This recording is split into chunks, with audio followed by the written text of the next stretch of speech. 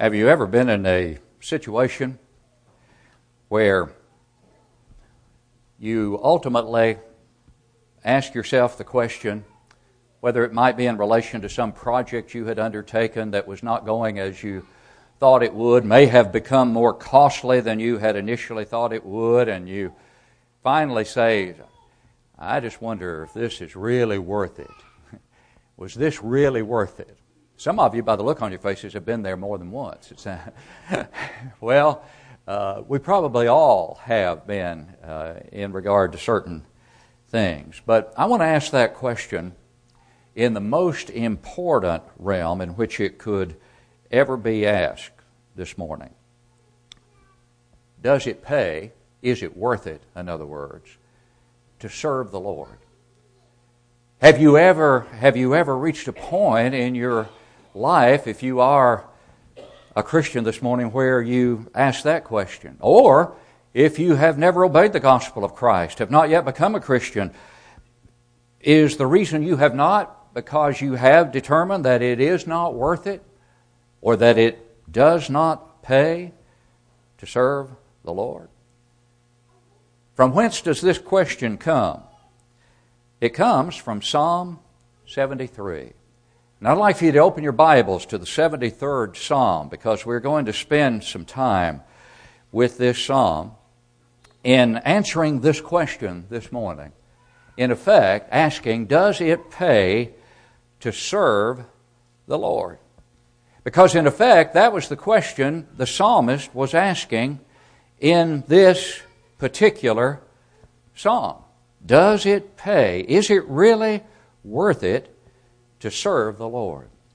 Now, as we begin our study, and before we get into the text of Psalm 73 itself, let me state at the outset that the answer to this question, the proper answer to this question, depends on how we answer two other key questions.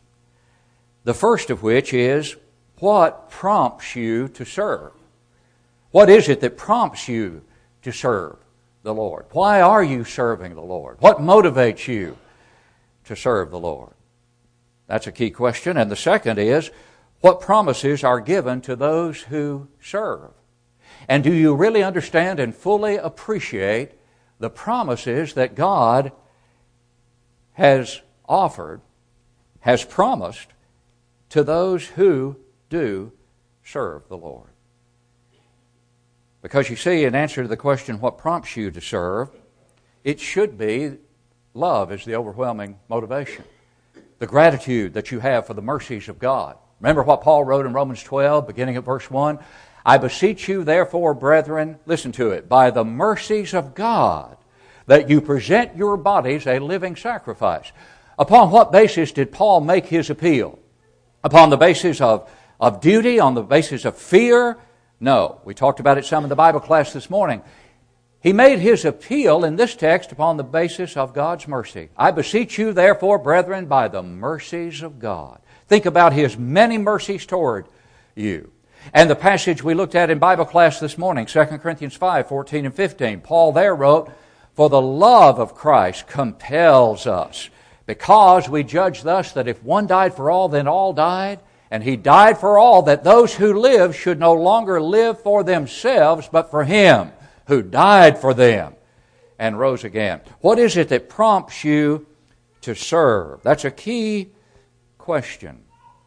And we also mentioned this morning in Bible class that John reminds us in 1 John chapter 4 that perfect love keeps on casting out fear.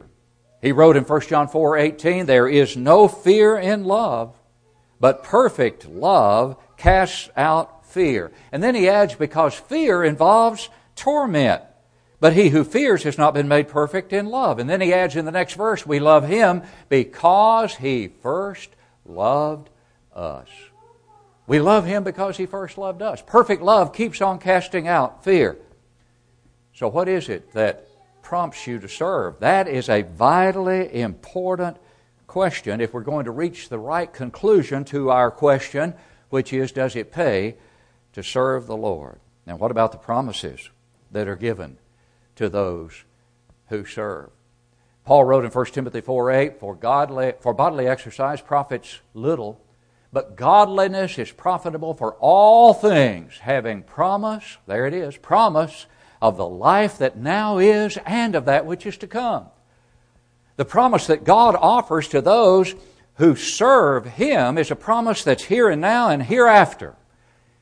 It is the best life. It is the abundant life. And yet it is the life that most people living, who have lived and who will ever live tragically, will reject completely and never know.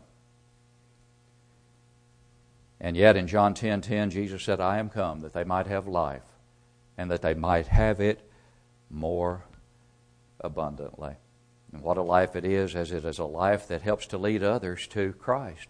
1 Corinthians 3:11 through 15 speaks there, Paul does, of the work that the Christian does in bringing others to Christ and the added reward that the one who does that will have when this life is over, and the great joy that he will experience or she will experience as we all stand around the judgment seat of Christ and as we hear those whom we've had a part in leading to Christ and strengthening in Christ, as we hear the words spoken to them, well done, good and faithful servant.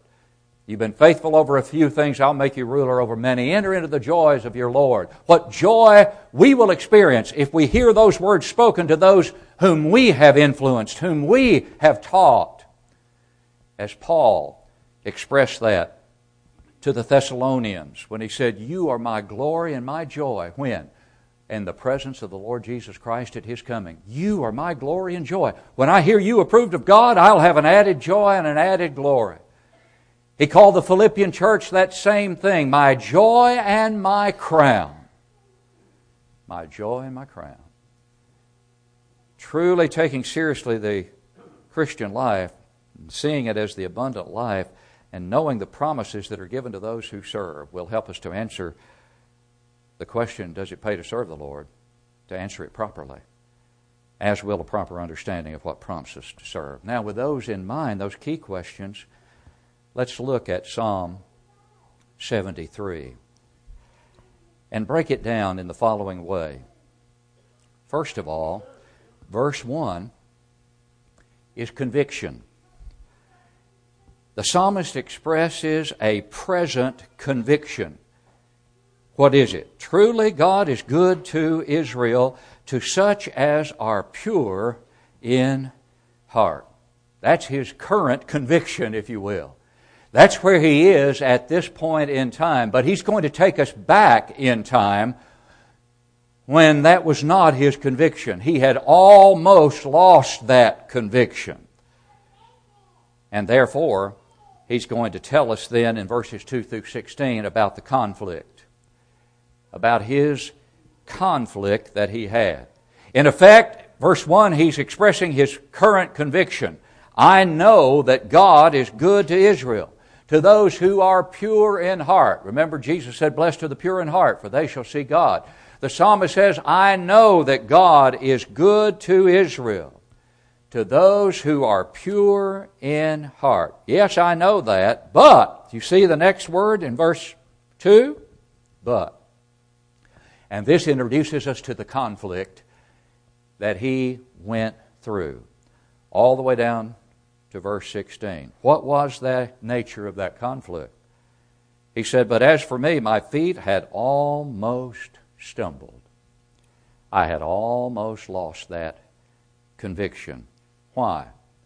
For I was envious of the boastful. The King James there says foolish instead of boastful. I was envious of them. I was envious when I saw the prosperity of the wicked. And what did he see in the wicked, in their prosperity? He saw their prosperity. That's the point. He said, verse 4, For there are no pangs in their death, but their strength is firm. They are not in trouble as other men, nor are they plagued like other men. Therefore pride serves as their necklace. In other words, they wear their pride proudly, very proudly and openly. Of course, Proverbs 16:18 says pride goes before destruction and a haughty spirit before a fall. And that's what the psalmist is going to learn, but he had almost lost that lesson. He had almost lost sight of that lesson. As he said, I kept looking at these men who don't claim to be followers of God. They are not righteous in their lives. They are prospering. They are not undergoing the same kind of difficulty that I am undergoing, that others who are trying to live right are undergoing. He goes on to describe them in the latter part of verse 6. Violence covers them like a garment. In other words, they simply are involved in violence. They have no qualms about it. Their eyes bulge with abundance. Verse 7, they have more than heart could wish. They scoff and speak wickedly concerning oppression. They speak loftily. They set their mouth against the heavens, and their tongue walks through the earth. They don't care about what they say. They're not guarding their lips. They're not weighing their words. They are completely unrestrained. And yet, they're doing very well. And the psalmist was having a real problem with that observation of that. And those of righteous nature were, verse 10 seems to describe that very thing. Therefore his people return here, and waters of a full cup are drained by them. The indication, I think, their tears are just flowing like fountains. And they say, how does God know? And is there knowledge in the Most High? Some have interpreted these verses to mean that these are the wicked still being under discussion, and that may be valid. The point is, they're not concerned about God. They're not concerned about their lack of knowledge of God. They have no interest in learning about God. Behold, these are the ungodly. Verse 12, who are always at ease. They increase in riches. Now, verse 13 tells us where that led him. It led him to the brink of spiritual disaster. Because here was what he was about to verbalize, if you will. Here's what was in his mind as he really dwelled on the riches of these wicked people who had no interest in spiritual things and yet were not suffering as the righteous were suffering. He said what? Verse 13, surely I have cleansed my heart in vain and washed my hands in innocence. For all day long I have been plagued and chastened every morning. That's where he had come in his thought processes. That's where he was. He was about to conclude, I've cleansed my heart in vain. They've done nothing to bring their lives into harmony with God's will, and yet look at them. Look how they are prospering. They're not being punished. They're not being plagued. They're not suffering. And yet I am, and I have washed my hands. In other words, I have cleansed my heart. And yet I'm plagued. Well, that does remind us that in our particular day, in the Christian dispensation, but in any dispensation, those who've cleansed their hearts and are followers of God have not become shielded automatically in so doing from sorrow and from struggle and from difficulty and from trial and from temptation. But what they have done is they have entered into covenant relationship with God, a relationship that will enable them to successfully deal with those sorrows, deal with those struggles, overcome those temptations. But not if they begin to seriously ask the question the psalmist was asking, does it really pay to serve the Lord? Because look at what all I have sacrificed, one might say. Look at what I've given up. You know, for us to deny that there is pleasure in sin would be foolishness. There is pleasure in sin. The Bible tells us that in relation to the statement that is made about Moses in Hebrews 11. Moses chose to suffer affliction, chose rather to suffer affliction with the people of God than to do what? To enjoy the what? The pleasures of sin for a season. The Bible doesn't deny that sin is pleasurable. And what the psalmist is struggling with here is seeing the pleasures of sin in those who are among the wicked. He's seeing the plagues of the righteous And he's beginning to wonder, is it worth it? Is it worth it? And it's not something that was peculiar necessarily to the psalmist here.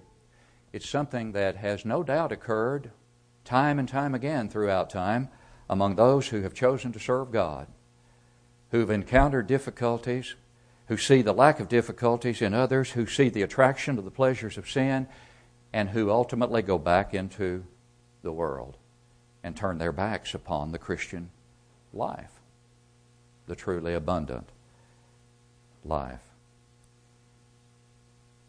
But he says in verse 15, if I had said, I will speak thus. In other words, if I had said, I'm just going to verbalize this is going to be my position, behold, I would have been untrue to the generation of your children. Which tells me I better watch my words. If I had said, I will speak thus, what an influence that could have had on others, and would no doubt have had. Just as our words and our actions have an influence over others. We better watch our words as well as our actions. And so if I had said, I will speak thus, behold, I would have been untrue to the generation of your children. And then verse 16, the end of this section, which we've designated as the conflict, he says, when I thought how to understand this, it was too painful for me. Just too painful for me, what? Until. And that brings us to the conclusion that he reached in verses 17 through 20. And verse 17 is the turning point here. Until I went into the sanctuary of God, then I understood their end.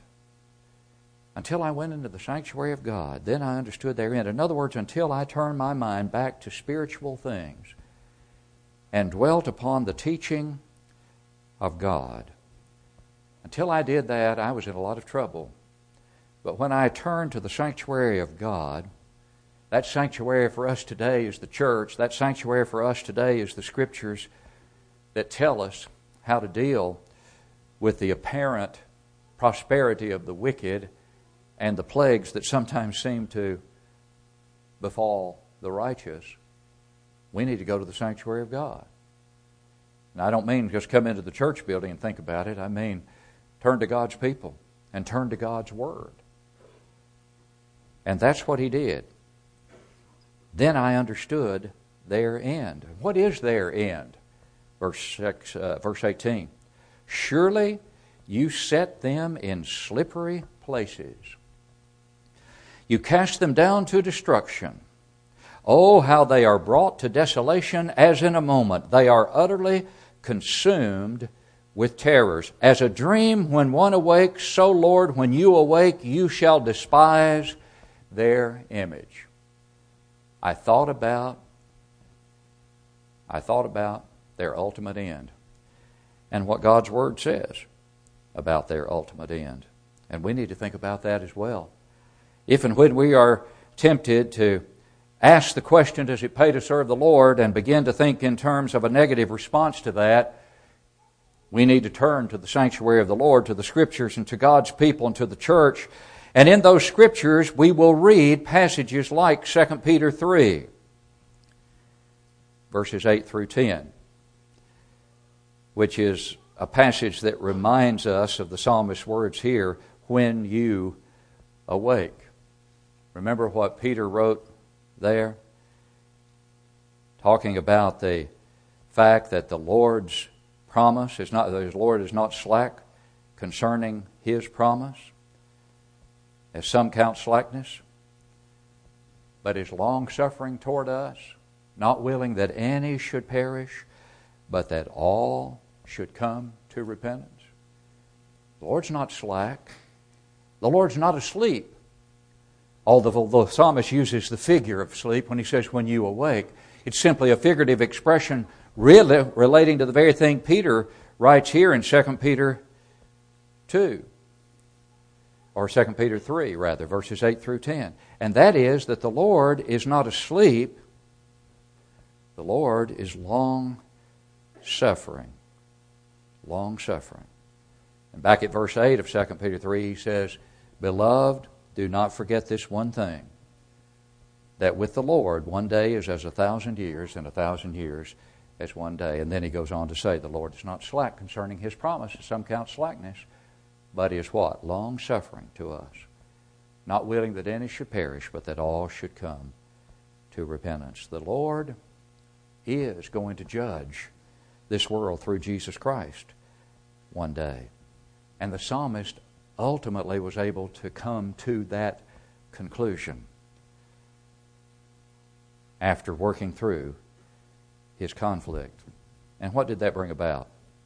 In verses 21 and 22, it brought about contrition. A contrite heart is pleasing to God, isn't it? And once the psalmist had worked through his conflict, he experienced contrition. Listen to verse 21. Thus my heart was grieved, and I was vexed in my mind. Then verse 22, I was so foolish and ignorant, I was like a beast before you. That's how ashamed he was of doubting God. How ashamed he was of doubting that God is still in control and that the ultimate end of the wicked is going to be everlasting destruction. And he understood and appreciated once again what prompted him to serve God and what the promise was that God had given him. And then his contrition led to a restored confidence in the last verses of this beautiful psalm. Verse 23, Nevertheless, I am continually with you. You hold me by my right hand. You will guide me with your counsel. He guides us today, does He not, with His counsel, with the Word of God. You will guide me with your counsel, and afterward receive me to glory. Now you contrast that with what is said in verse 17. I understood their end, he said in verse 17. Their end is destruction. My end is glory. That's what the psalmist ultimately came to realize once again. Their ultimate end is destruction. Mine will be glory. After being guided by the counsel of God throughout the remaining days of my life. And then he asked, verse 25, Whom have I in heaven but you? And there is none upon earth that I desire besides you. And then he says, My flesh and my heart fail, but God is the strength of my heart and my portion forever. My flesh and my heart fail. Our flesh is failing, isn't it? Our flesh is failing. Passage in 2 Corinthians chapter 4, beginning at verse 16, reminds us of that, doesn't it? As the Apostle Paul writes, Therefore we do not lose heart, even though our outward man is perishing, our flesh is failing, our outward man is perishing, yet the inward man is being renewed day by day. How so, Paul? While we do not look at the things which are seen, but at the things which are not seen. For the things which are seen are temporary, but the things which are not seen are eternal.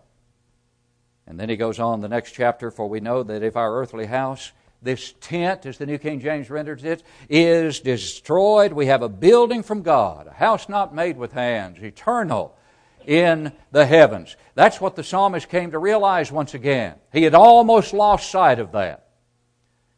He had almost returned to living for the here and now rather than living for the hereafter. And yet he now has come to the realization that indeed, verse 27, those who are far from you shall perish. You have destroyed all those who desert you for harlotry, but it is good for me to draw near to God.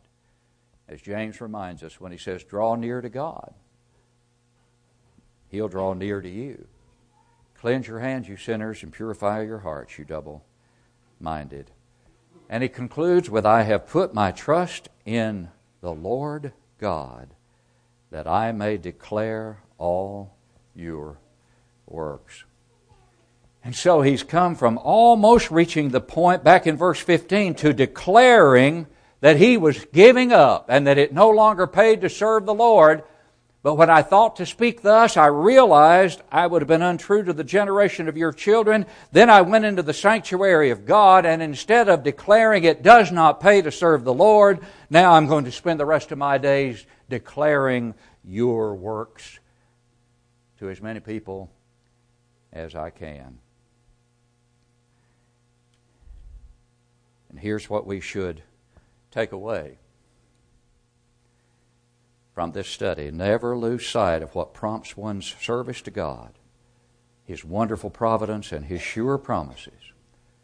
And in doing this, you'll never lose your perspective. The psalmist here in the last verses of this beautiful psalm has regained the perspective that he once had. And so we go back to verse 1, and that's where he expresses that regained perspective when he says, truly God is good to Israel, to such as are pure in heart. And God will be good to you if you will purify your hearts in obedience to Him. And His goodness toward you will not mean that you will have riches and wealth and no sickness, no sorrow, no trial, no tribulation. No, that's not what He promises.